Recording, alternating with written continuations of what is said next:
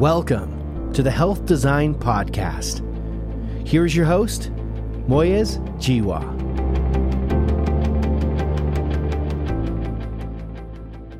My guest on the podcast today, Sadie Elisseou, is a family physician, as was her father before her. As an expert in trauma-informed care, she has been teaching medical students, focusing on physician burnout, and advising on the health of healthcare organizations themselves. Here to share her story is Sadie Elisseou. Sadie, I'm delighted that you were able to find time to join this podcast today. I want to start acknowledging the fact that you are a physician and a family physician at that. How did that happen? How did you end up doing family medicine? I decided to go into internal medicine specifically and ultimately to practice primary care because it was what I had seen growing up. My father is an internist. He built his own primary care practice from scratch, and I always saw him coming home at the end of the day, yes, tired, but also really invigorated by what he did to improve people's lives. And he was my hero, and I wanted to be just like him. And it was kind of a no-brainer for me throughout my childhood that I wanted to do what he did. I remember him being on call a lot and us being maybe out to dinner or at the mall and him having to take the calls. And I remember hearing the language of medicine, and it was a foreign language, and it was one that I desperately wanted to learn and speak.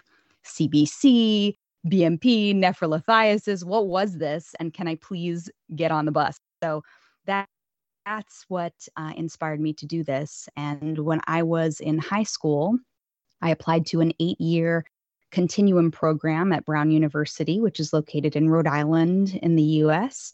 And so I got accepted to both undergrad there as well as medical school to complete my degree. It's fascinating that despite the fact that your dad was unavailable to the family, as many of us are in primary care, that you were still inspired to follow in his footsteps.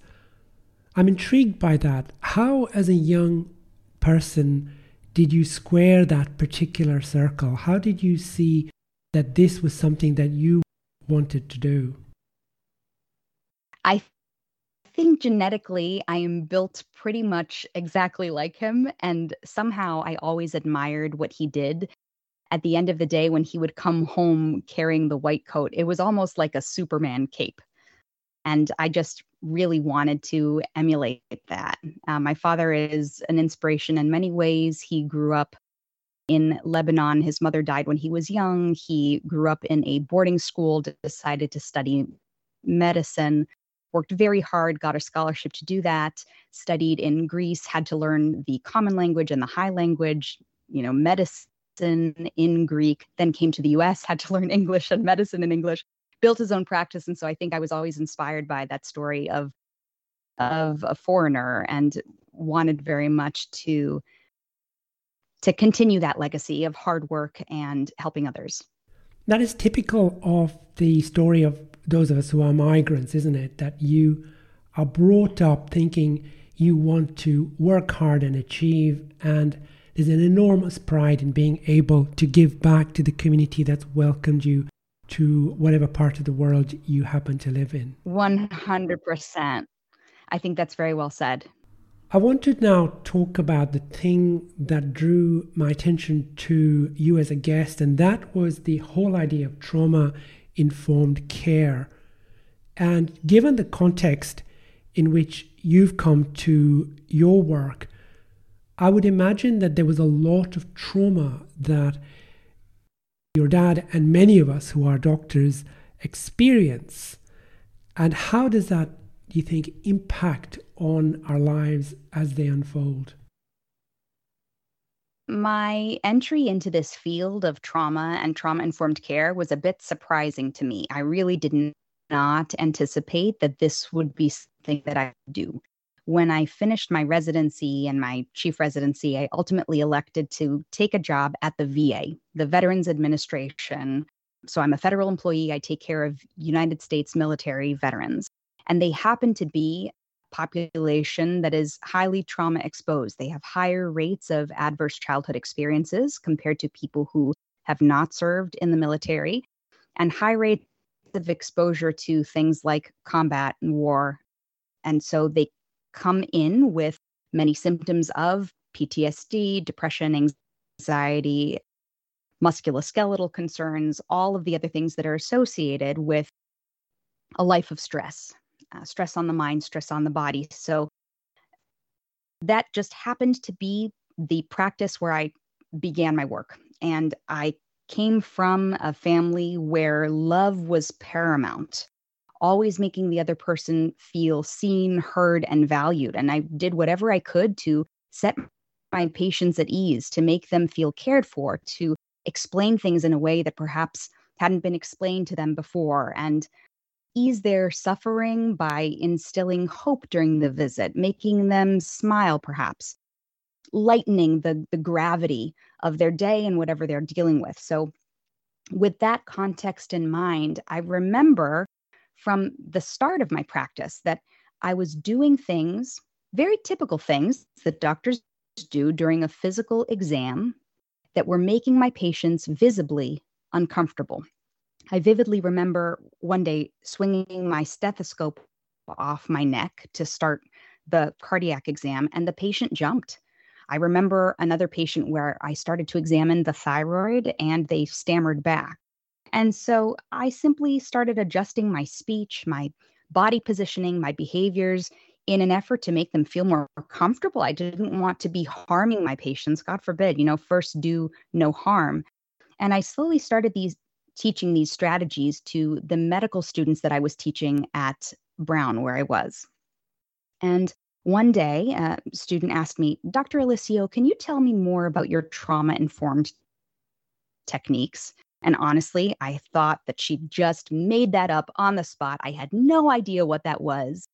And when she explained it to me, that this is a framework for providing quality care to people who've experienced trauma, I was completely hooked. I basically locked myself in my office for a month and read everything that I could and published literature about what is trauma-informed care. And I developed a more formal framework for a trauma-informed physical exam. At the time, I happened to be course leader of the Doctoring Clinical Skills course at Brown, and we decided to make it standard curriculum for all of the first-year medical students. And in partnership with the students, we implemented it, we studied it, we published it, we won an award for it, and now that curriculum is being taught at medical schools across the United States as the new standard way of examining patients through a trauma-informed lens. So that's my journey. That's my story. It's really humbling and amazing to be part of this movement, because now trauma-informed care is becoming a rapidly growing social and academic movement. We're seeing it spread across public health, across legal services, across the public school system. It's really taking off. And I think it makes sense given our recent experience with a pandemic and with war and with racism and an increased focus on social justice and social equity. So it is really an exciting time to be involved in this work. You are listening to the Health Design Podcast with your host, Moyez Jiwa.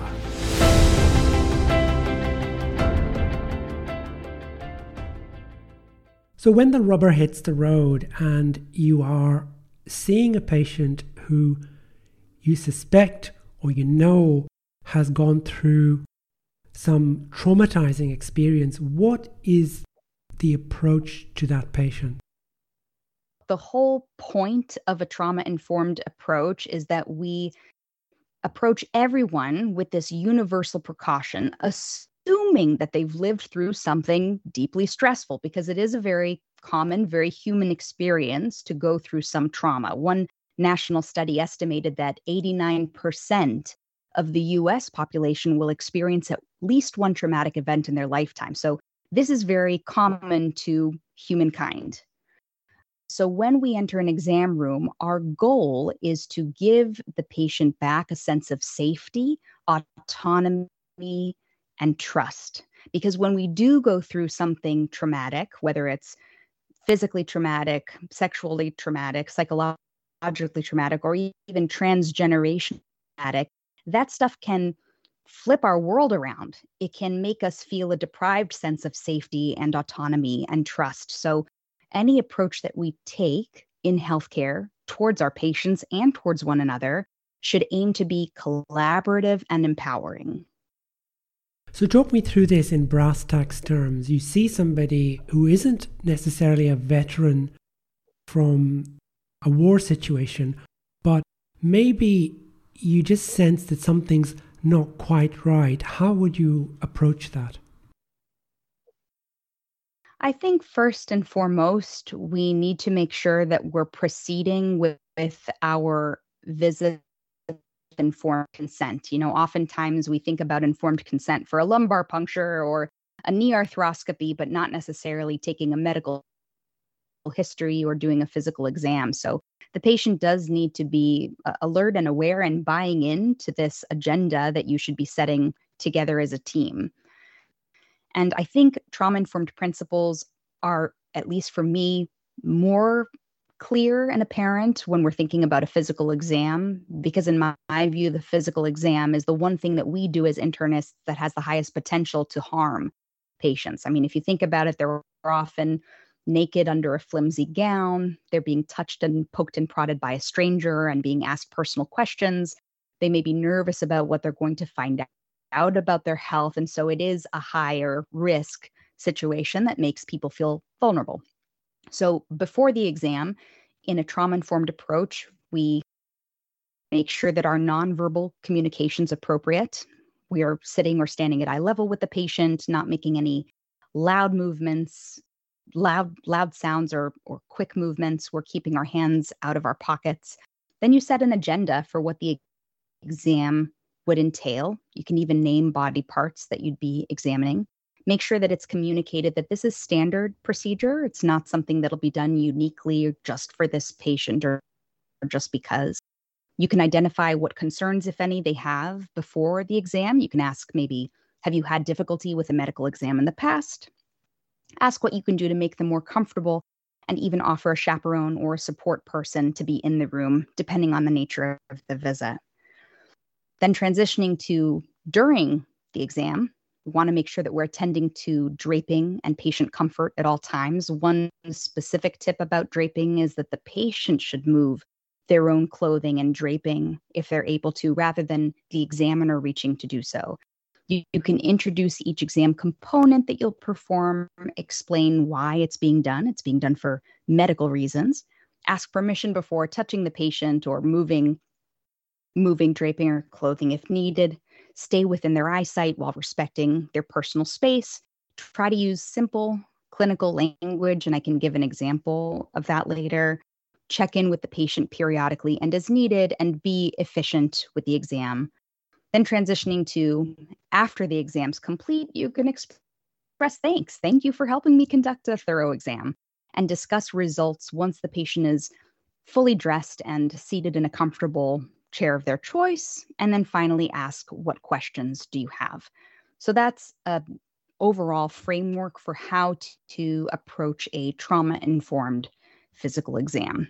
The overall goal is to create a sense of physical and psychological safety and really level the playing field so that there's a collaborative environment. It's really a meeting of two experts in the room, and empower the patient to ask questions and get what they need out of the visit. Importantly, avoiding re-traumatization. So re-traumatization, an example of that might be when I swung my stethoscope off my neck and the patient jumped. I effectively swung a rope near his neck. Re-traumatization can happen when we're using potentially sexually suggestive or inappropriate language, like hop on the bed for me, take off your shirt for me, open your mouth for me, things like that. So we just want to be mindful of how the language we use may be perceived by the other person. Where you're talking about consent, you're talking about what might make that patient uncomfortable that you may not be aware of, but that you're anticipating, and not creating a situation that not only we're talking about re-traumatizing, but traumatizing the patient, because as you say, clinical examination can be traumatizing, particularly for the young person who's being examined, possibly for the first time. Correct. I think that's very, very well said. And one example that I think highlights how we can do a trauma-informed exam is the thyroid exam, because for generations, doctors have been trained to examine the thyroid by standing directly behind the patient, wrapping their hands fully around the neck with the thumbs in the back. But the patient can't see where you are or what you're doing, and the act even simulates strangulation. And even if you haven't been choked in your life, that can still be unnerving. So one potential alternative is to stand at the patient's side within their peripheral vision, keep the fingers fully extended on the neck, and inform the patient what you're about to do and why. Then say something like, "When you can, please swallow." This brings up for me an example of trauma-informed language or trauma-informed phrasing. I hear the phrase "for me" constantly throughout the medical profession, whether it's from seasoned attendings or trainees or nursing staff. We often use the phrase "for me" when giving instructions to patients, but it can enhance the power differential that already exists between the physician and the patient and can sometimes be sexually suggestive. For example, the "hop on the bed for me," the "take off your shirt for me," the "bend over for me," "open your mouth for me." It's simply not a necessary phrase, and so we can omit it altogether.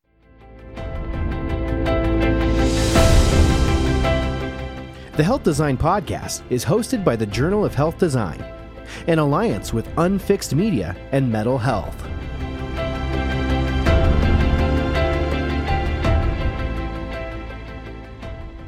Now I want to go to some of the research around this. Has the research demonstrated or illustrated that this is a common problem, that patients are often traumatized by the physical examination? Data is currently lacking on patients' experience of the physical exam. There have been a few studies of patients' experience of the gynecologic exam, specifically in adult survivors of childhood sexual abuse, which shows that an overwhelming percentage of these patients feel emotionally overwhelmed during a pelvic exam. Some even experience dissociation and definitely re-experiencing of their prior abuse.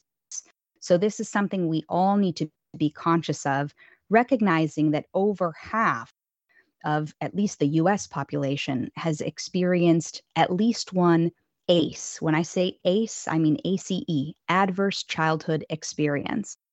And so the ACE study was conducted in the 1990s. It's one of the most famous and foundational studies in the world of trauma. And it shows that over half of us have experienced something difficult, perhaps in the realm of neglect or abuse or household dysfunction before the age of 18.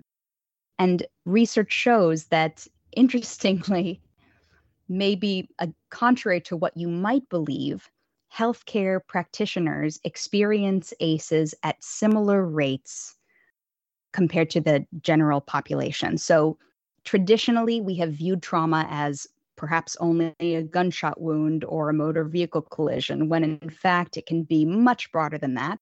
And traditionally, we viewed trauma as something that patients experience, not healthcare professionals. But in fact, the opposite is true. This is something that is relevant for everyone in a healthcare system. The other thing that occurred to me as you were talking was that it is very possible that you would not be aware that somebody had been traumatized in some way. When you start out that examination or you start taking that history, you don't know what words are going to trigger that person. So the approach that you're suggesting seems sensible for any patient. I remember a patient that I took care of for several years, and I hadn't screened him for trauma. It was wrong of me to assume that I knew everything about his health. And of course, no, he couldn't have experienced something traumatic. But when I did elect to screen him for trauma, and I kind of haphazardly breezed through that screening question. He said, "Are you asking me whether I think about the times when my father sexually abused me and my siblings?" Yeah, I think about it. And it floored me.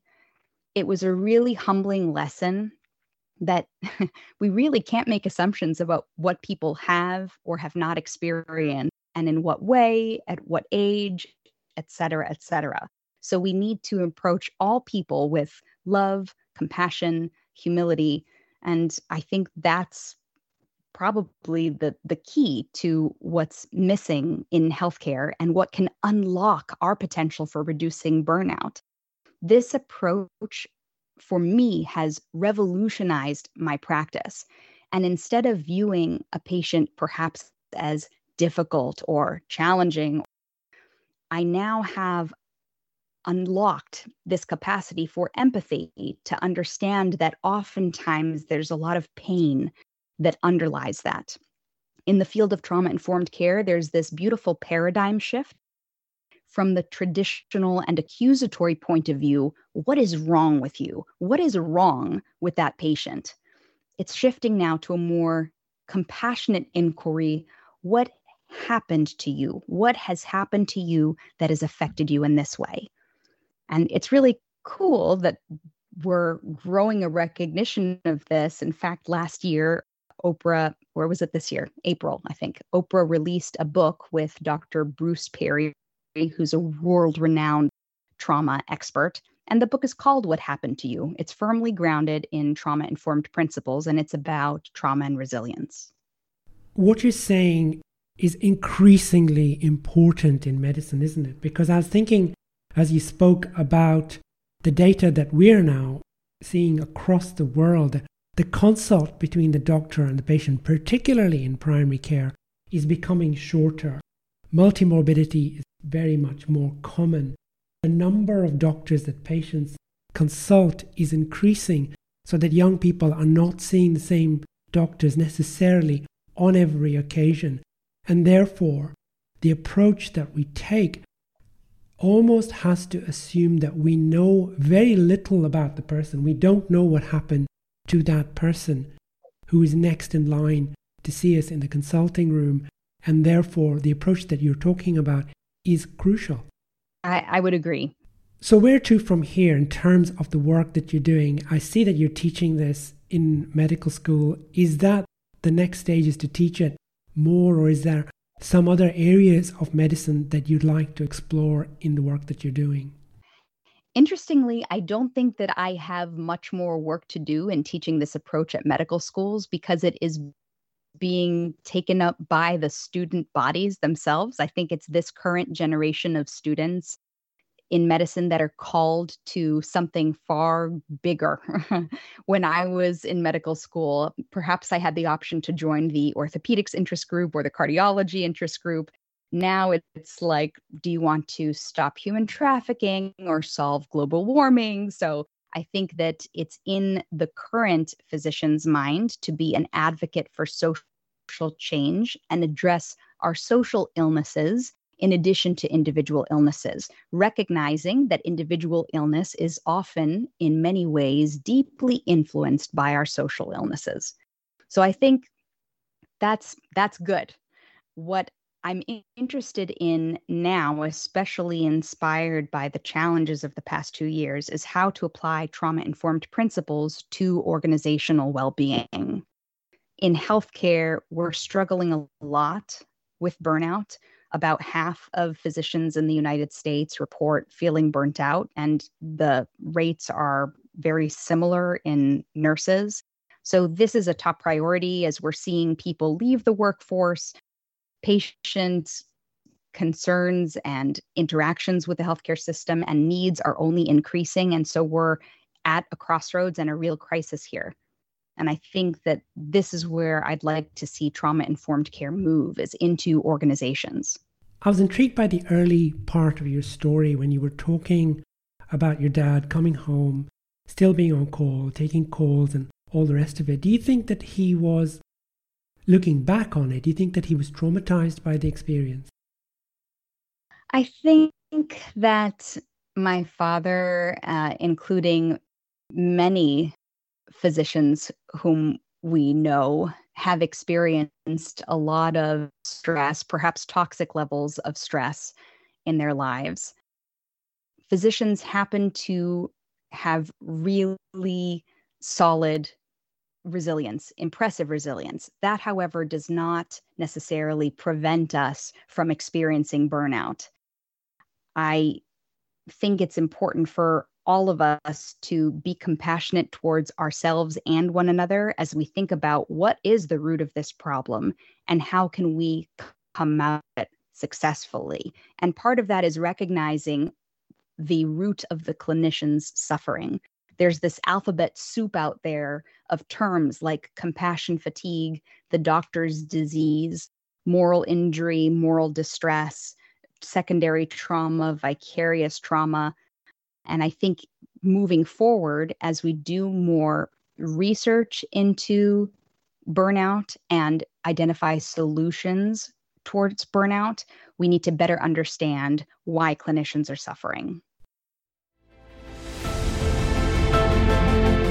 The Journal of Health Design, fostering collaboration, amplifying the voice of health advocates, growing a network to improve outcomes in healthcare.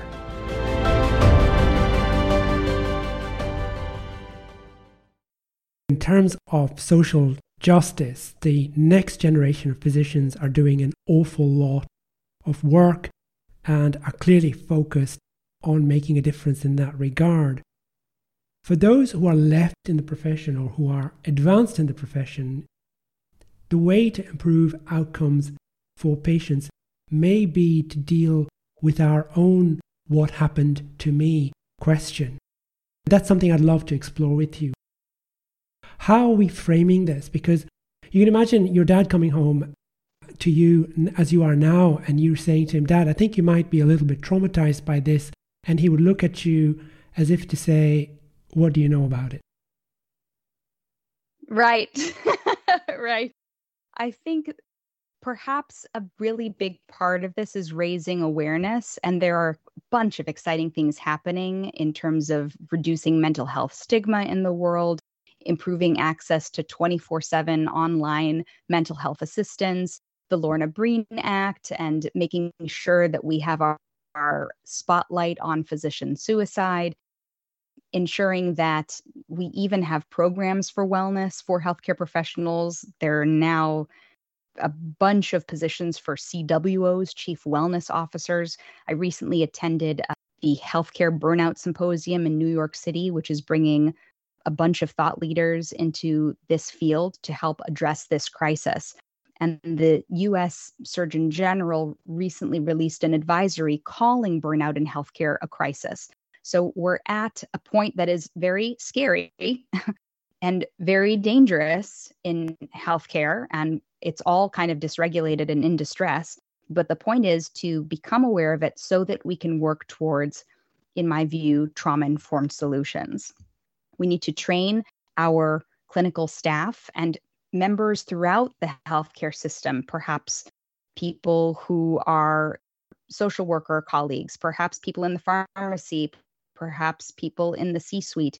We need to train people in self-regulation, support the strengths that they already hold, connect them with resources in the institution and in the community that help build on their strengths, support their goals with autonomy, cultivate trusting, nurturing relationships and peer support across the system, and ensuring that the background of all of this is physical and psychological safety. There's an awful lot of work in what you're describing, and I absolutely agree that this is crucial if we are to improve outcomes for our patients, because ultimately it's physician heal thyself. We've got to get to the point where we are starting to freely acknowledge that that white coat really wasn't a cape. It was a shadow of a cape, wasn't it? Right. We do need to join hands as we move forward into our future if we're going to come through this thriving. Are we making progress? Do you think that there are signs that the system is beginning to respond to this calling? I think that there has been progress internationally moving in a positive direction. There are always examples where it's perhaps not working out. A family member of mine is a physician in a for-profit institution here in the States, and they recently made the decision to eliminate all administrative time so that all of your hours spent on the job are spent seeing patients. Nobody's going to win in that situation. Physicians are going to leave. They already have started leaving, and that costs the healthcare system a ton. And so really, everyone stands to lose when we're not caring for one another. One of the perennial problems in healthcare is that often those who are making policy have never seen the patient and able to understand the paradigm in which we work. How do we educate them to the point where they understand that the decision that you've just described is really lunacy? That's challenging. There have been some efforts in encouraging facilitative leadership and relational leadership and leadership that's focused on care and even compassion. There have been recent efforts to prove the business case for addressing burnout and sponsoring well-being. And I think we do still need a bunch more data to prove financial benefits of these approaches. And we have seen some good data so far that training in trauma-informed care increases employee engagement. It increases patients' ratings of their physicians in the realms of communication and comprehensiveness, and it can reduce burnout. So I think we're at the start of something very exciting. We do need more information, and we do need more enthusiastic, committed people to keep using their voice and raising awareness of these issues. And there are people who are pioneers creating perhaps new models of healthcare, new ways to think. And this really does require cultural transformation. It's about the whole thing, from the individual to the interpersonal to the institutional to the societal. And in all of that, we have one key partner, and that is our patients who see our pain. It's almost as if the patients are asking us, what happened to you? Yes, I've actually encountered that a lot more the past year, where it's not that I'm visibly in distress, at least I don't think that I am during my appointments, but I have many patients who are asking me, how are you doing, doctor? How have you been? It's been tough. How have you guys been managing this in primary care? And that's so heartwarming. And it really brings it infuses that passion for medicine again, because it's about being heart to heart and eye to eye with that patient in front of you. We know this particularly from primary care. When the door closes, there is only going to be you and the patient. It's a very private encounter. It's a very private exchange in which one person is responding to distress in another person. And doing that well, doing that from a place of healing, doing that from a place where the person who's reaching out to help is strong enough to help, is going to be critical. Oh, that's excellent. Yes, absolutely. Completely agree. Sadie, the work that you're doing is absolutely crucial. It's been a joy spending time with you today, and we wish you every success. Your success will be the success of our future healthcare system. That is lovely of you. Thank you so much for spending time with me today. And thank you all to the listeners for taking the time. I hope you have a beautiful rest of the day, and take care of yourselves and take care of others too. The Health Design Podcast, serving patient and physician advocates. Visit us at journalofhealthdesign.com.